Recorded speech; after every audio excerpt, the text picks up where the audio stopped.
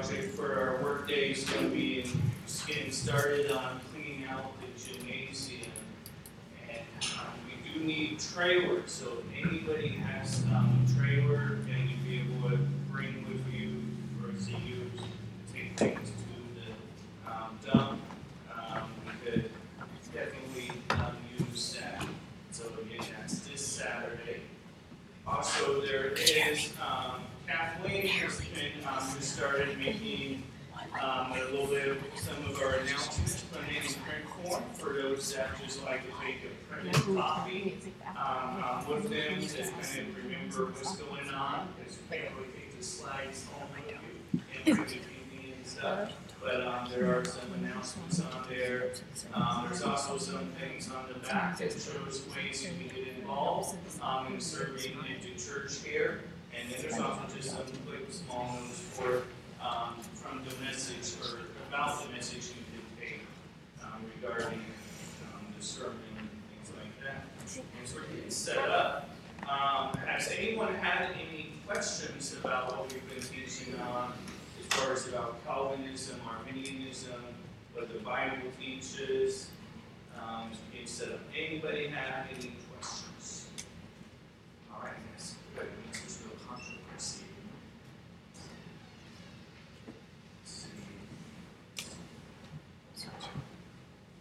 Today's going to be the last one for that.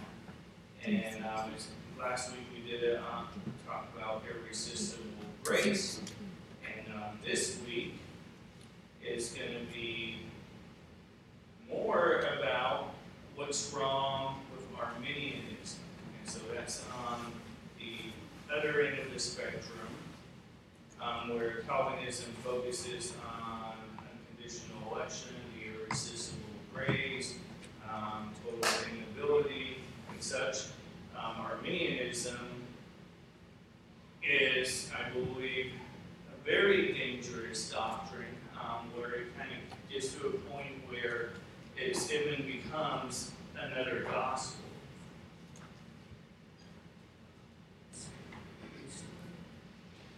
All right. And so we're on letter P. So when we talk about Calvinism, it's the tulip flower, total depravity, which we talk about how are we totally depraved in our sin? Do we have a sinful nature? Absolutely. And stuff. The only thing that I kind of urge differently from Calvinism on that is total inability. I don't believe we're unable to respond to the gospel. I believe God does have a spirit to work on us, and then God gives us the choice to respond or to reject. And then U is unconditional election, where the Calvinist view is that God has pre-foreordained who He wants to save and who He does not want to save. And we talk about from scriptures where it says we're called to life according to His foreknowledge, so that yes, God knows who's going to be a believer. But when the day you got saved, it wasn't like God was like, "Whoa, I was hopeful, I just didn't know." Nothing occurs to God. Has ever occurred to you that nothing occurs to God? You know what? God is all-knowing, and then we talk about limited atonement, and about many scriptures that actually talk about how Jesus died for every man, He died for all, and so we talk about that in the irresistible grace, and about whether man is able to resist the grace of God or not. And so now we're on the perseverance of the saints, also called eternal security. And the other question is the Arminianism view is that we can fall from grace, that we could lose our salvation. And so just a little bit define the terms. Perseverance of the saints is the typical Calvinistic view. Once saved, always saved, eternal security. And this, again, this is a view I would agree with on this point. I don't personally prefer the term perseverance of the saints. I prefer the perseverance of the Savior, that we're preserved by Christ Jesus, that we're not trying to persevere to the end to have salvation, but most Calvinists would not define it really as we're trying to persevere to the end. They more would define it as true believers do persevere to the end. They're not basing it upon their works or anything like that. They're just saying we do persevere because we are in Christ. The Arminian view is that we can fall from grace. That could be a point that, you know what, where you fall into sin, or we just in a point where we don't believe anymore, and so to say that we fall from grace, that one can lose their salvation if they fall into great sin or don't stay faithful to the Lord to the end. And you'll quote verses where it talks about, he that endureth to the end shall be saved. Not really talking about the context of that. It's talking about in the tribulation period that those that endure through the end of that, that if they make it out there, and then when Jesus returns, it's not talking about us being saved by our works or enduring to the end. And so it's just kind of give it a little bit clarifications from different scriptures, is that we are not saved by our works. The Bible is very clear, for by grace are ye saved through faith, and that not of yourselves. It is the gift of God, not of works, lest any man should boast. And so salvation is not based on our works. None of us are going to be able to boast to God or boast to anybody that, yes, I made it to heaven because I was faithful. I stayed strong. I finished my race, and I made it. Our salvation is not based on our works. Not even a tiny bit. Not even a little bit. Okay? If the law could save us, it would. The Bible shows us, regulations. Is the law then against the promises of God? God forbid. For if there had been a law given which could have given life, verily righteousness should have been by the law. But the Scripture hath concluded all under sin, that a promise by faith of Jesus Christ might be given to them that believe. And so if the law could save us, if there was a commandment that could save us, Jesus even kind of tried to point this out to people where people would say, "Oh, these commandments I've kept from my youth," and then they would say, "So I need eternal life." And then Jesus would say, "One thing thou lackest." And he would always point out, here's the sin in your heart. And then instead of repenting and coming to him by faith and realizing the law couldn't save them because they are guilty of breaking the law, which James says if we break one point of the law, it says we're guilty of it all. Not that we've committed every single crime against God, but that we broke the law, period. And so if the law could save us, the law would save us, but it couldn't. And that's where the Bible talks about how the law came by Moses, but grace and truth and mercy came by Jesus Christ. Christ's death would be in vain if the law could save. If keeping the 10 Commandments could earn us our salvation, or the 613 commandments mentioned all throughout the Old Testament, why did Jesus die? What would be the purpose if we could just get saved by keeping the law? That's where the Bible says Christ has become of no effect unto you, whosoever of you are justified by the law. I mean, you know what? If you think you're justified by keeping the law, Christ is meaningless to you. And we'll get to the rest of that verse later on. We are also not kept saved by our works. And so this is where some people, Arminian Christians, Arminians, what kind of churches would hold to Arminian views? Would be churches like the Methodist Church, the Church of Christ, charismatic churches, Pentecostal churches, the Assembly of God Church down the road. That would be a Arminian view of the gospel. Same with the Bethel Church down on the freeway. Where they would say that, okay, we're saved by grace through faith, but you need to endure to the end. You need to stay faithful. You need to make sure you don't backslide in order to be saved, or in order to stay saved. But the Bible says also we aren't kept saved by our works either.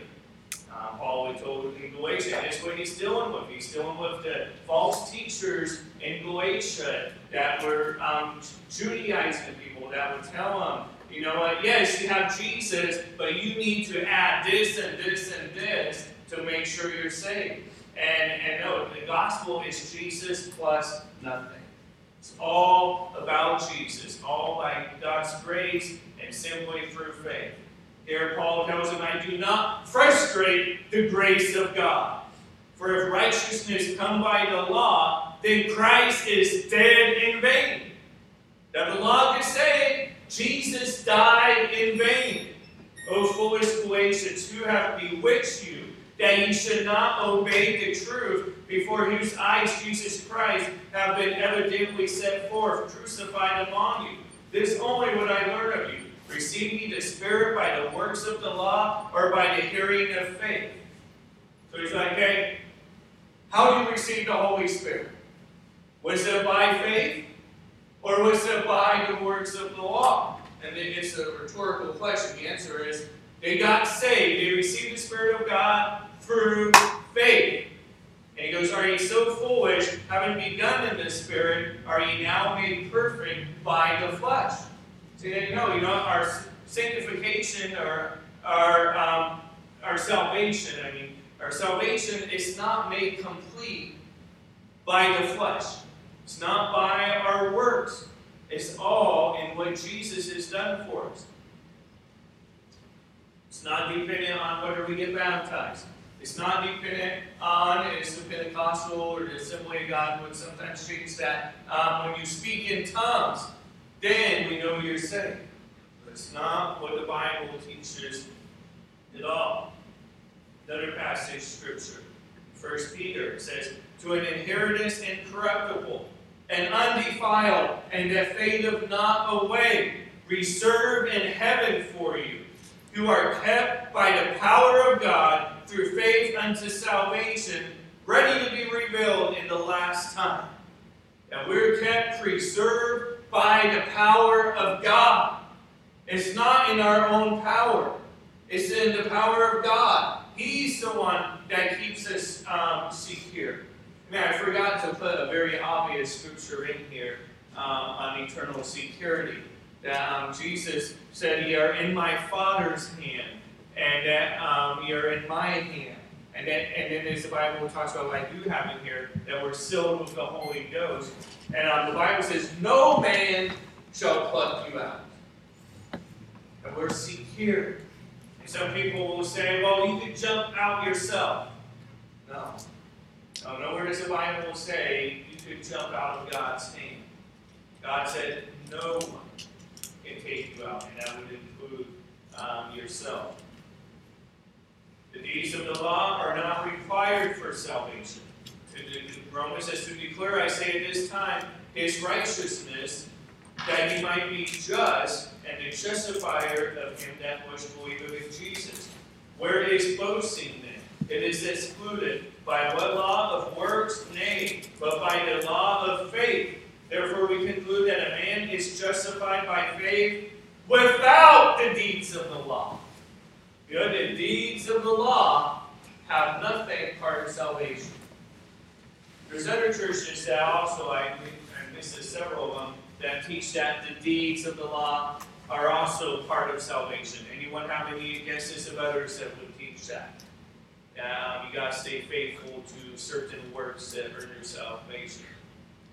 Anybody? Jehovah's Witnesses? Yeah, Jehovah's Witnesses. They're always talking about if we just stay faithful. We just got to keep at it, and then maybe we'll make it. And they don't even believe most of them are going to heaven. They say they're just going to be on the new earth and not go to heaven yet. It used to be, okay, 144,000 were going to heaven, and that would be all Jehovah's Witnesses.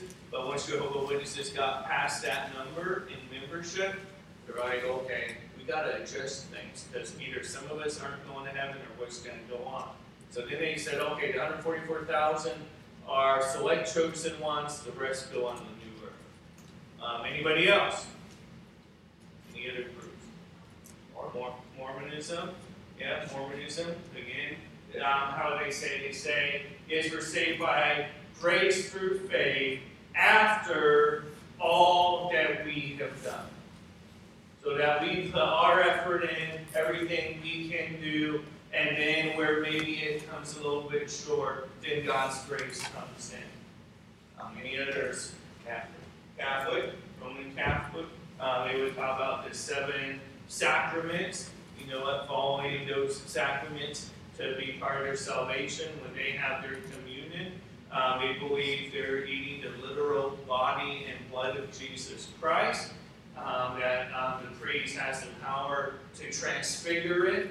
And that's actually where the term hocus pocus actually originated from the priest turning it into the body and the blood of Jesus Christ.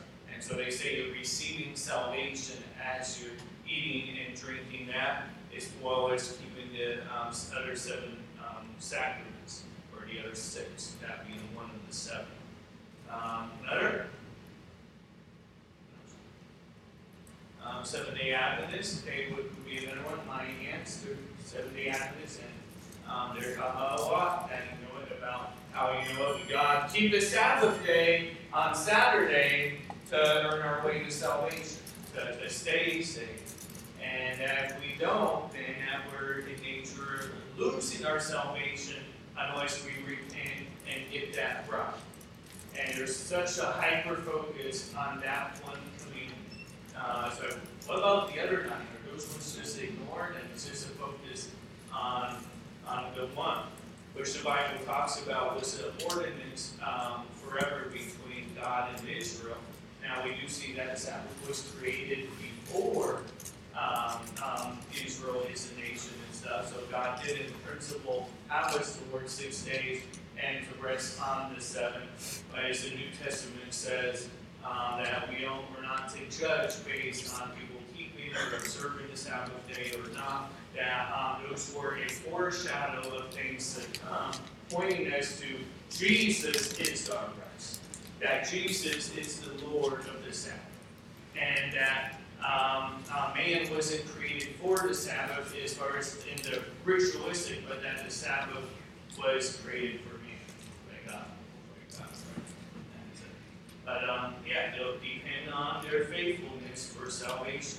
But the Bible says, without the deeds of the law, no commandment could give life. If it could, as we read, it would, and we wouldn't need Jesus. But because we all are sinners, trying to keep the law now won't earn our salvation. We already broke it. It'd be too late. And that's where salvation is by grace through faith alone. Another verse, you can't really get clearer than this, can you? But to him that worketh not, but believeth on him that justifieth the ungodly, his faith is counted for righteousness. So you can't get clearer as you just keep reading the passage. It does continue to explain itself. Abraham was justified by faith. David was justified by faith, not by works. It's not by even one that works not. Think about the thief on the cross who Jesus said, "Today thou shalt be with me in paradise." He was never baptized, and he never did a good work after salvation. But his faith, God counted for righteousness. So let's look at some scriptures that are clear about eternal security. The Bible tells us we can know that we are saved. 1 John 5:13, these things have I written unto you that believe on the name of the Son of God, that ye may know that ye have eternal life, and that ye may believe on the name of the Son of God. This is not a hope-so salvation that I hope I make it to the end. I hope I get to the other side, and God says, you did good, make it in here. No, it's not a hope, it's not a maybe, it's not a might. It's that we may know that we have eternal life. And just the fact that it's called eternal. Eternal life that is not eternally guaranteed is not eternal. It would be like, hey, you got potential eternal life and then it went away. And so then you would have never actually received eternal life. Jesus said, my sheep hear my voice, and I know them, and they follow me. And I give unto them eternal life, and they shall never perish, neither shall any man pluck them out of my hand. My Father which gave, I guess I did not name it. Okay, my Father which gave to me is greater than all, and no man is able to pluck them out of my Father's hand. Now we are secure in Christ, in the Father. We are sealed by the Holy Spirit. That we should be to the praise of His glory, who first trusted in Christ, and whom He also trusted after they heard the word of truth. Because the Bible talks about we're born again by incorruptible seed, being born again of the Word of God, and so that's why the Word of God is important in convincing people of the gospel. Now the world would say, oh, you can't explain it to me with that Bible. Well, it's the Bible that's going to bring that conviction with the work of the Holy Spirit to bring people to salvation. Sure, you can show them all the different scientific evidence as well, but if they don't believe the Word of God, they're not going to come to it. But how do they get to the place of believing it? Sure, in the Word of God. You know, it's showing the prophecies that were fulfilled literally in the Word of God. And so, the gospel of your salvation. And it says, in whom also after that you believe, ye were sealed with the Holy Spirit of promise. So we were talking about earlier about the Calvinist view would be that you're born again in order to have faith, that the Spirit of God regenerates you so you could have faith. I was talking about how I don't believe that. I believe it's when we have faith, we're regenerated by the Spirit of God. And here's a verse that I would lean on as well. It says, after that you believe, you were sealed with the Holy Spirit. It wasn't that just the Spirit of God sealed you so you could be born again. It was when you believe, the Spirit of God then brings you to a new birth. You were sealed with that Holy Spirit of promise, which is the earnest of our inheritance unto the redemption of the purchased possession, unto the praise of His glory. In whom also after you believe you were, I've done that 2 times. Okay? Ephesians 4:30, and grieve not the Holy Spirit of God, whereby ye are sealed unto the day of redemption. And we're kept secure by the Holy Spirit of God. Satan's not going to be able to unbind that. We're sealed by God's Spirit when we've come to faith in Christ. Christ will lose none. This is the Father's will which hath sent me, that of all which He hath given me, I should lose nothing, but should raise it up again in the last day. And this is the will of Him that sent me, that everyone who will seeth the Son and believe upon Him may have everlasting life. And so salvation is offered to everyone, but everyone that believes shall have everlasting life. But we see that it says that he should lose nothing. Okay? Those that the Father given to the Son that came to faith in Christ, He's not going to lose any of it. We see the Bible says we're preserved in Christ. Jude, the servant of Jesus Christ and brother of James, to them that are sanctified by God the Father and preserved in Jesus Christ and called. We're preserved in Christ. Nothing to do with our works. Philippians 1:6. Just being confident of this very thing, that He which hath begun a good work in you will perform it until the day of Jesus Christ. Now you got saved, God is going to continue to do a work in you. You know, when we're saved, you know, those God foreknew, and we're talking about that. He has been predestinated us to be conformed to the image of Christ. That God is going to continue that work in our heart, in our life. Shall not be blotted out. You know, the Bible says, he that overcometh, the same shall be clothed in white raiment, and I will not blot out his name out of the book of life. But I will confess his name before my Father and before his angels. So here, the Bible is very clear, okay? Those that are clothed in white raiment, some in Revelation that, you know, the redeemed, the saved, that he will not blot us out of the Lamb's book of life. And some will say, well, that alludes, implies that some are blotted out. Well, not what it says. It says, it shall not fly. Now, there is a part in the end of Revelation where it talks about if we remove from the prophecies of this book, he'll take our part out of the book of life. But it's not taking someone's name out, it's their part. That, you know what, that, I believe that it's like there's space for everybody in the book of life, but their part's taken out if they don't receive Christ and they mess with God's word as far as removing those prophecies and that. But it's not that they were saved and written and taken out, but rather that they will have a part in the book of life. And so some will say, well, this is only promised to he that overcomes.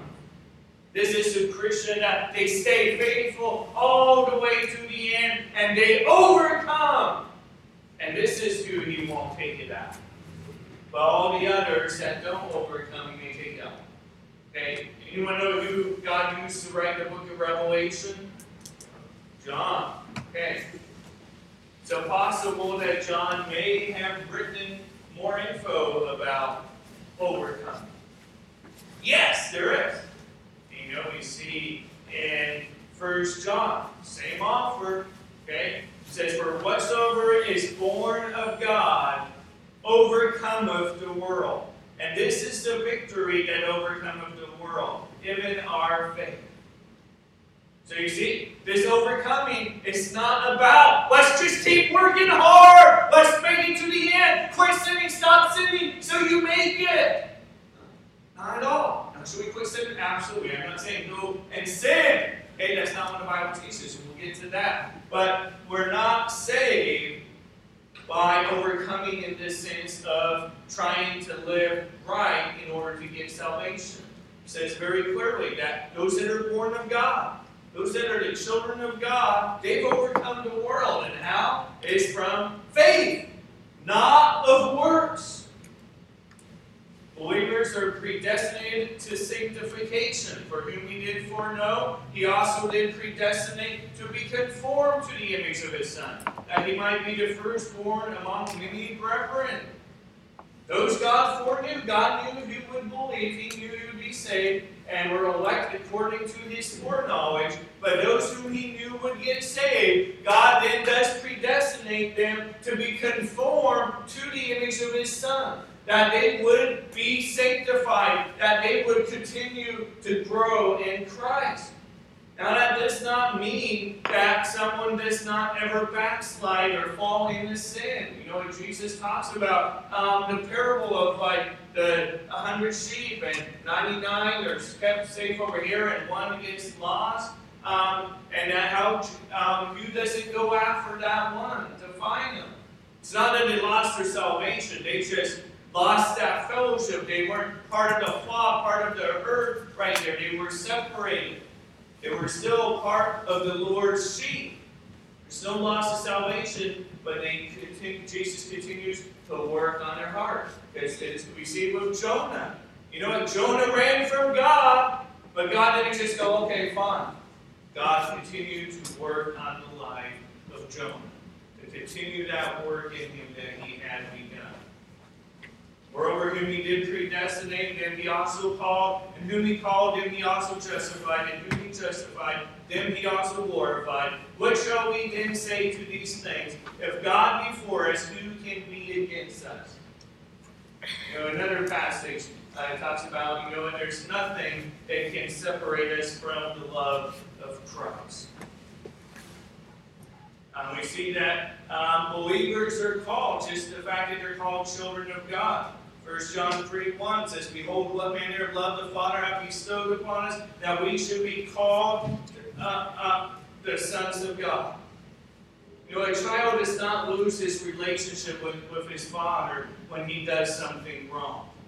He may be chastened, may be disciplined, but he does not lose that relationship status. He ends up wandering off. Jesus gave the other parable of the two brothers, and one just wasted his substance and on harlots and on filth, and his father was out there on the porch just waiting for him to come back home. He never quit being a son of the Father. Now, he didn't feel worthy to be a son. He's like, just please let me be as one of your servants. Realizing that, one of his servants, one of his slaves, was treated better than he was being treated when living to self-pleasure in the world. And so when kids were called sons of God, another passage talks about sons and daughters of God. When you're a child of God, you don't then later become a child of the devil. Okay? Once you're a child of God, you're always a child of God. And does God chasten his children? Yes. For whom the Lord loveth, he chasteneth, and scourge of every son whom he receiveth. If he endure chastening, God dealeth with you as with sons. For what son is he whom the Father chasteneth not? That is, God will allow us sometimes, to wander. And hardship will end up coming our way. But God continues to work on his children. This once saved, always saved mean a license to sin.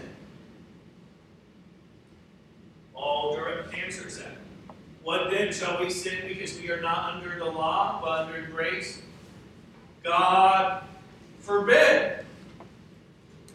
Paul isn't saying, hey, just go live in sin because you're saved anyways. It doesn't matter.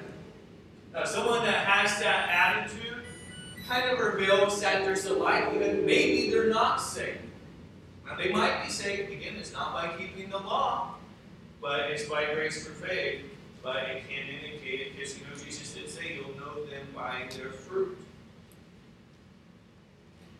He that saved thee abideth in him, ought himself also so to walk, even as he walked. And we should walk, if we claim to be believers in Christ, we should walk as Jesus walked. Another verse says, he that nameth the name of Christ, let him depart from iniquity. If we did to sin, how can we live any longer therein? We've been saved from it. Why do we want to live in it? Now, some even look the part. They look like they were saved, and they maybe even were part of our church. They could be from our church, and they go live in sin, and it could be that some of them maybe weren't saved in the first place. Now, they could be someone God's going to be chastening them in his own way, but it's also in any church, it could be that you like one or like, I found out that they were committing disgrace, or maybe they were committing disgrace even while they were going to church, and it just was hidden for so long. Some will depart, but they weren't saved. John says they went out from us, but they were not of us. For if they had been of us, they would no doubt have continued with us, but they went out that they might be made manifest that they were not all of us. Paul deals with that as well, where he talks about there were false teachers that came from among us, from our church, not talking about ours specifically, but like back then, he's like, they came from our church, and they're teaching a works-based salvation, of trying to keep the law of Moses to earn your way of salvation, keeping the Sabbath day for salvation, being circumcised to get saved, and all these kind of things. And Paul says, no, they came from out of some of these churches, but they're false teachers. And he even names them by name. And so don't think that, a preacher is naming someone by name, that he's just being judging. You know what Jesus did say? Beware of false prophets. And we see, he says again, you know them by their fruit. You know them by their teaching. You know them by even their lifestyle. That some would use the name of Jesus to make merchandise of people.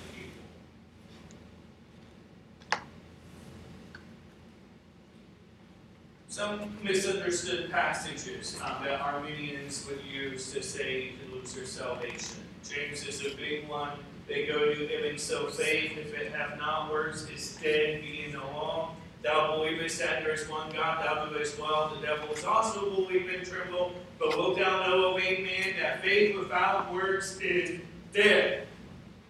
Okay, so we'll go here and go, well, if there's no works, then they're dead. It's not a real faith, is what they will say. But as we read in Paul, what Paul said is, but to him that worketh not, but believeth his faith is counted for righteousness. Now, Martin Luther, founder of the Lutheran Church, he actually excluded James from being considered part of the canon of Scripture. That is, you know what? James contradicts Paul, so this is not part of the Bible. I don't know if Lutherans today still hold to that or not. I haven't heard, but Martin Luther himself did. He didn't believe James was inspired Scripture because he said this was a contradiction to Paul, but it's not a contradiction. You know, as we look at the context, you know, James is focused on, he goes, yea, a man may say, thou hast faith, and I have works. Show me thy faith without thy works, and I will show thee my faith by my works. Talking about more of a completion that, you know what? God sees the heart. God sees that we're saved by grace through faith. But if we never do any good works, if we never live out that faith, everyone else does not see that. And he goes, okay, show people your faith without your works. You know, you could just keep telling people, oh, I have faith, but people can't see it. Mankind sees the difference this made in your life. Mankind sees, like, maybe that's someone that is struggling, is a drunkard, just really causing great damage to their family. And then they find out that they put their faith in Christ, they're going to church, and then they're completely transformed. And for some, they end up not struggling with it at all. Some, they might still have that battle as a temptation, but some, man, when they get saved, it's like, it's done. They're a new creature in Christ.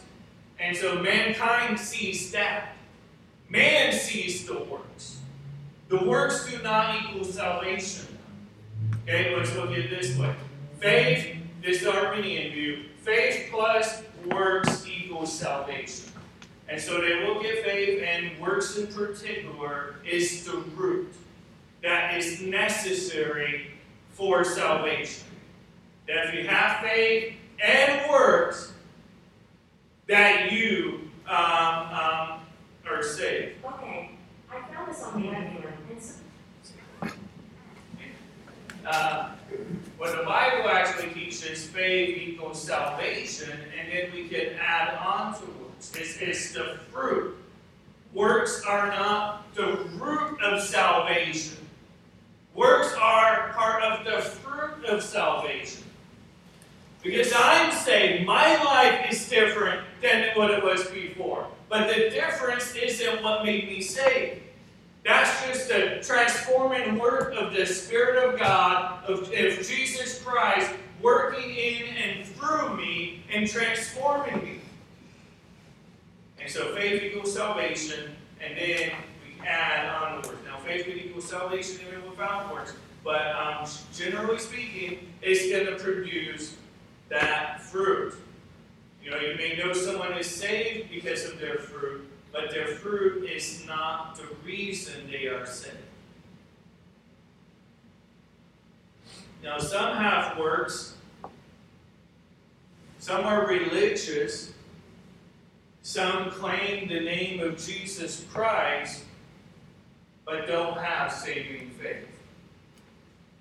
Matthew 7:21 starts off saying, not just Jesus speaking, not everyone that saith unto me, Lord, Lord, shall enter into the kingdom of heaven, but he that doeth the will of my Father which is in heaven. Again, sometimes the Arminian view is, see, you got to do the will of the Father. You got to do the commandments that it says. You know, what did Jesus say the will of the Father was? That you believe on him whom he has sent. That's the will of the Father. That's the will of God. But they don't do that. It says many. It says many. This isn't just a few. He's saying many. And it's fearful. It is frightening. It says, many will say to me in that day, Lord, Lord, have we not prophesied in thy name? And in thy name have cast out devils?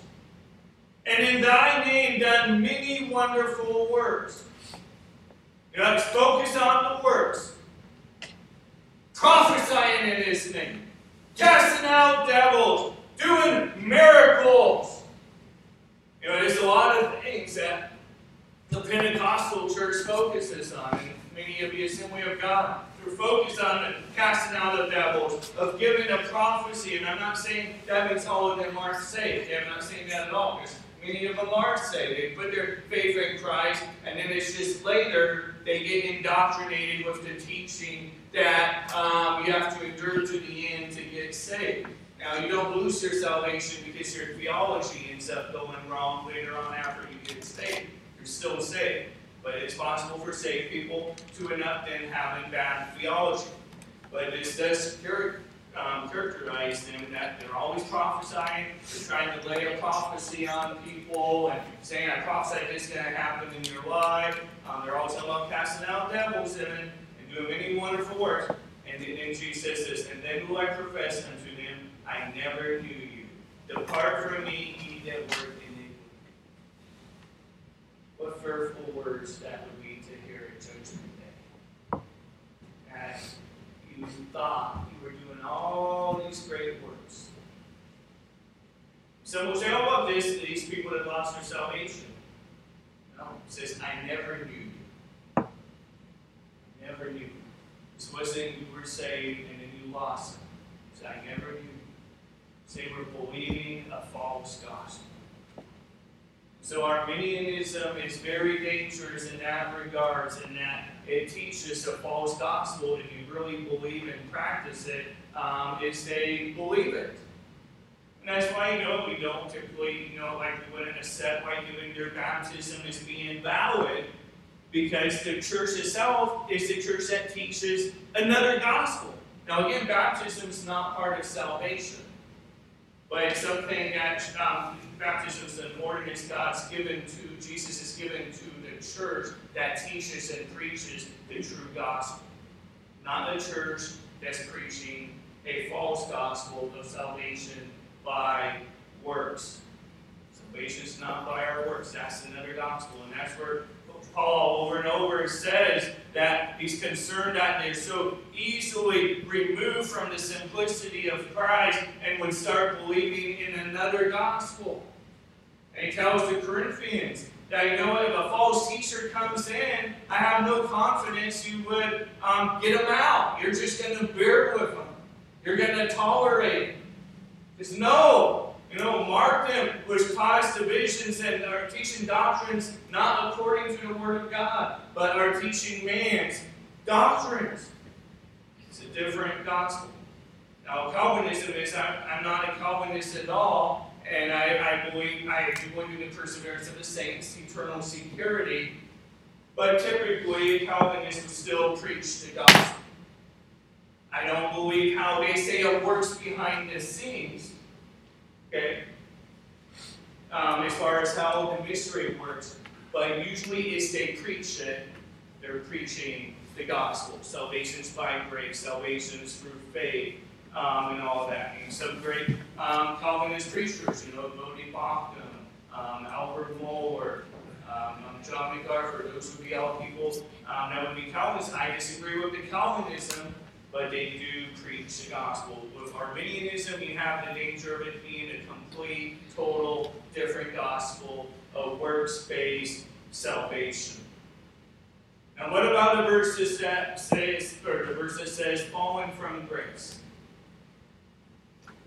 Come Reason Ministries, the Arminian ministry, says this. I would suggest to you that the Bible does not teach eternal salvation, although it sure would be nice if it did. The Bible warns Christians that they can fall from grace. So that's the attitude of the Arminian, is that we could fall from grace. We were saved by grace, but we could fall from that grace and no longer be saved. And that could be due to great sin in our life. It could be due to us walking away from the church. And some churches will use that. They'll try to manipulate people. If you leave our church, then you are an apostate and you've lost your salvation. It's not true. I remember having someone visit here. They went to a Bible missionary church. The Bible missionary church in Winlaw. And that's the Arminian church to its core. That they're trying to depend on their sanctification for salvation. That they're trying to keep on real life. And he was afraid he was in danger of hellfire because he visited our church. So I came to a Baptist church, going through a divorce and everything, and then it's like, man, I'm just afraid, I'm terrified I'm going to lose my salvation because I'm an apostate leaving that church. And really, they didn't want to go in there while they were going through a divorce. It's not true. You know, if you get up here and you're like me, Pastor, I don't like this, but I'm gone, I don't want to come here again, I'm not going to say, hey, you lost your salvation. I can't do that, for one. No preacher has the power to do that. But it's just sad how many preachers will try to manipulate a flock that way. That you need to keep coming, that you need to give to keep your salvation.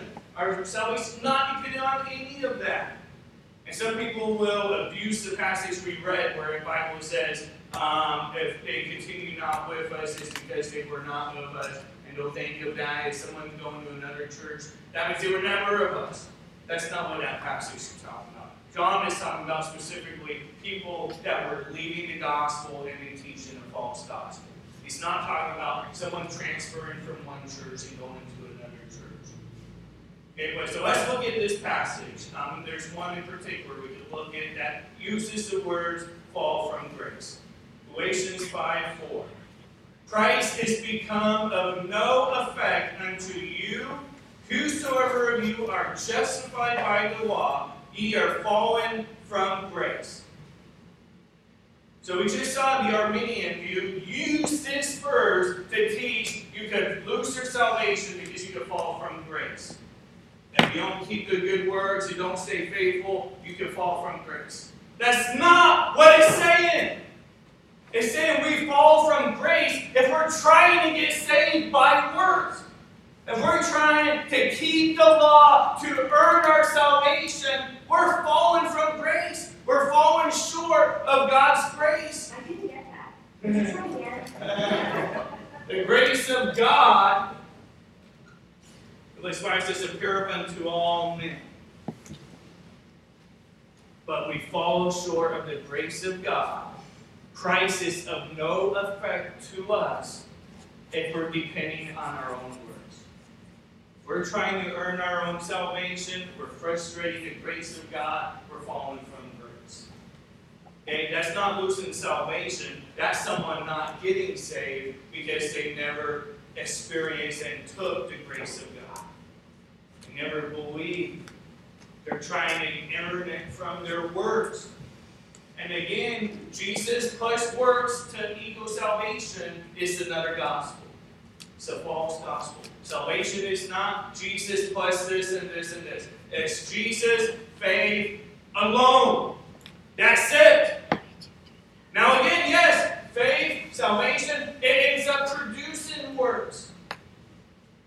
In most cases. Again, with the thief on the cross, he had no other good work to perform. He died on the cross right there with Jesus. But to him the work of not but believeth, to him his faith is counted for righteousness. And so context says the opposite of what people use this verse to say. And they're talking about falling from grace. It's not talking about you losing your salvation. It's talking about people that aren't getting saved because they're trying it their own way. Kind of like, Jesus said, talks about how the thief and the robber, they try and go in the back door into heaven. There's not going to be any back door. There's only going to be Jesus Christ. And that's the only way we can be saved. Let's go ahead and have a time of invitation. If we get some music playing in the background. I can't see the heart of every individual. I can see your works. I can see how God's transformed your life. But as we've seen also, there's many that they have the works, but they don't even have the faith. And Jesus said, there's not many say, depart from me, works of iniquity, I never knew thee. There might be some of you here that you've never truly placed your faith in Christ. Heads bowed, eyes closed. That's you. You don't know for sure that heaven would be your home. And you don't know for sure that you're saved. And you'd like to make today be the case. Go ahead and signify by raising your hand. Nobody else looking around. If you're not saved and you want to make today be the day, say, slip your hand. I don't see any hands, and so I'm going to assume that you know the Lord. Now, you may know that you don't. I encourage you to talk with me after church, schedule an appointment this week. But you know, the Bible says, behold, today is the day of salvation. We don't know what's going to go on tomorrow. Now, if you're all believers, already Christians, I encourage you to have a faith that does show itself through words. Through your involvement in the lives of others. Jesus said, people will know ye are my disciples by your love for one another. That's how people will know. They see that. They see that the love that the church has for other people. Pray to see the Lord as God still with you.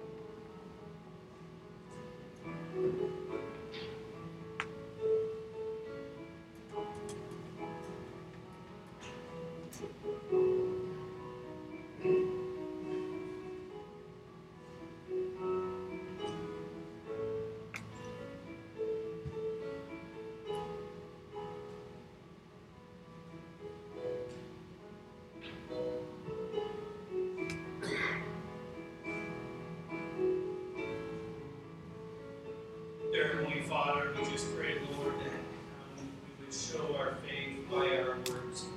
We give you thanks and praise that our words have nothing to do with our salvation, which we have all fall short. But we just pray, Lord, that we would shine a light, that we would show forth our faith by our words in the lives of others. In Jesus' name, amen. Just have a prayer request shared with you. Many of you may be aware of her. Tony Bennett, she's been really involved in the community of Naphtali, but she just passed away this week through a battle with cancer.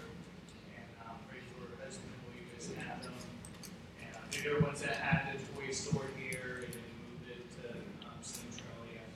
And so just kind of battle with cancer children, or big ones just now, like turning into an adult, or maybe the next year or so. And so it's being prayed for the family. For that battle. Also pray for two families be visiting, going out to eat with this week.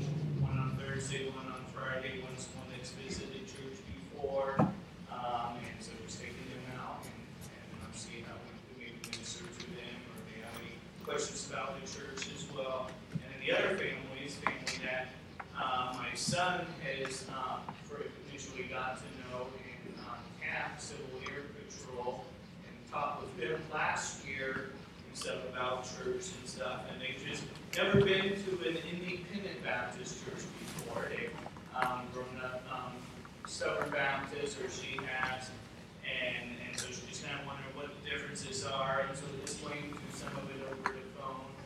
And then, we're going out to lunch with them, and so I answer any other questions. She goes, I know I had more questions. I just don't have them on the top of my head right now. And so they might be visiting next Sunday. And so just pray that meeting goes well and everything there.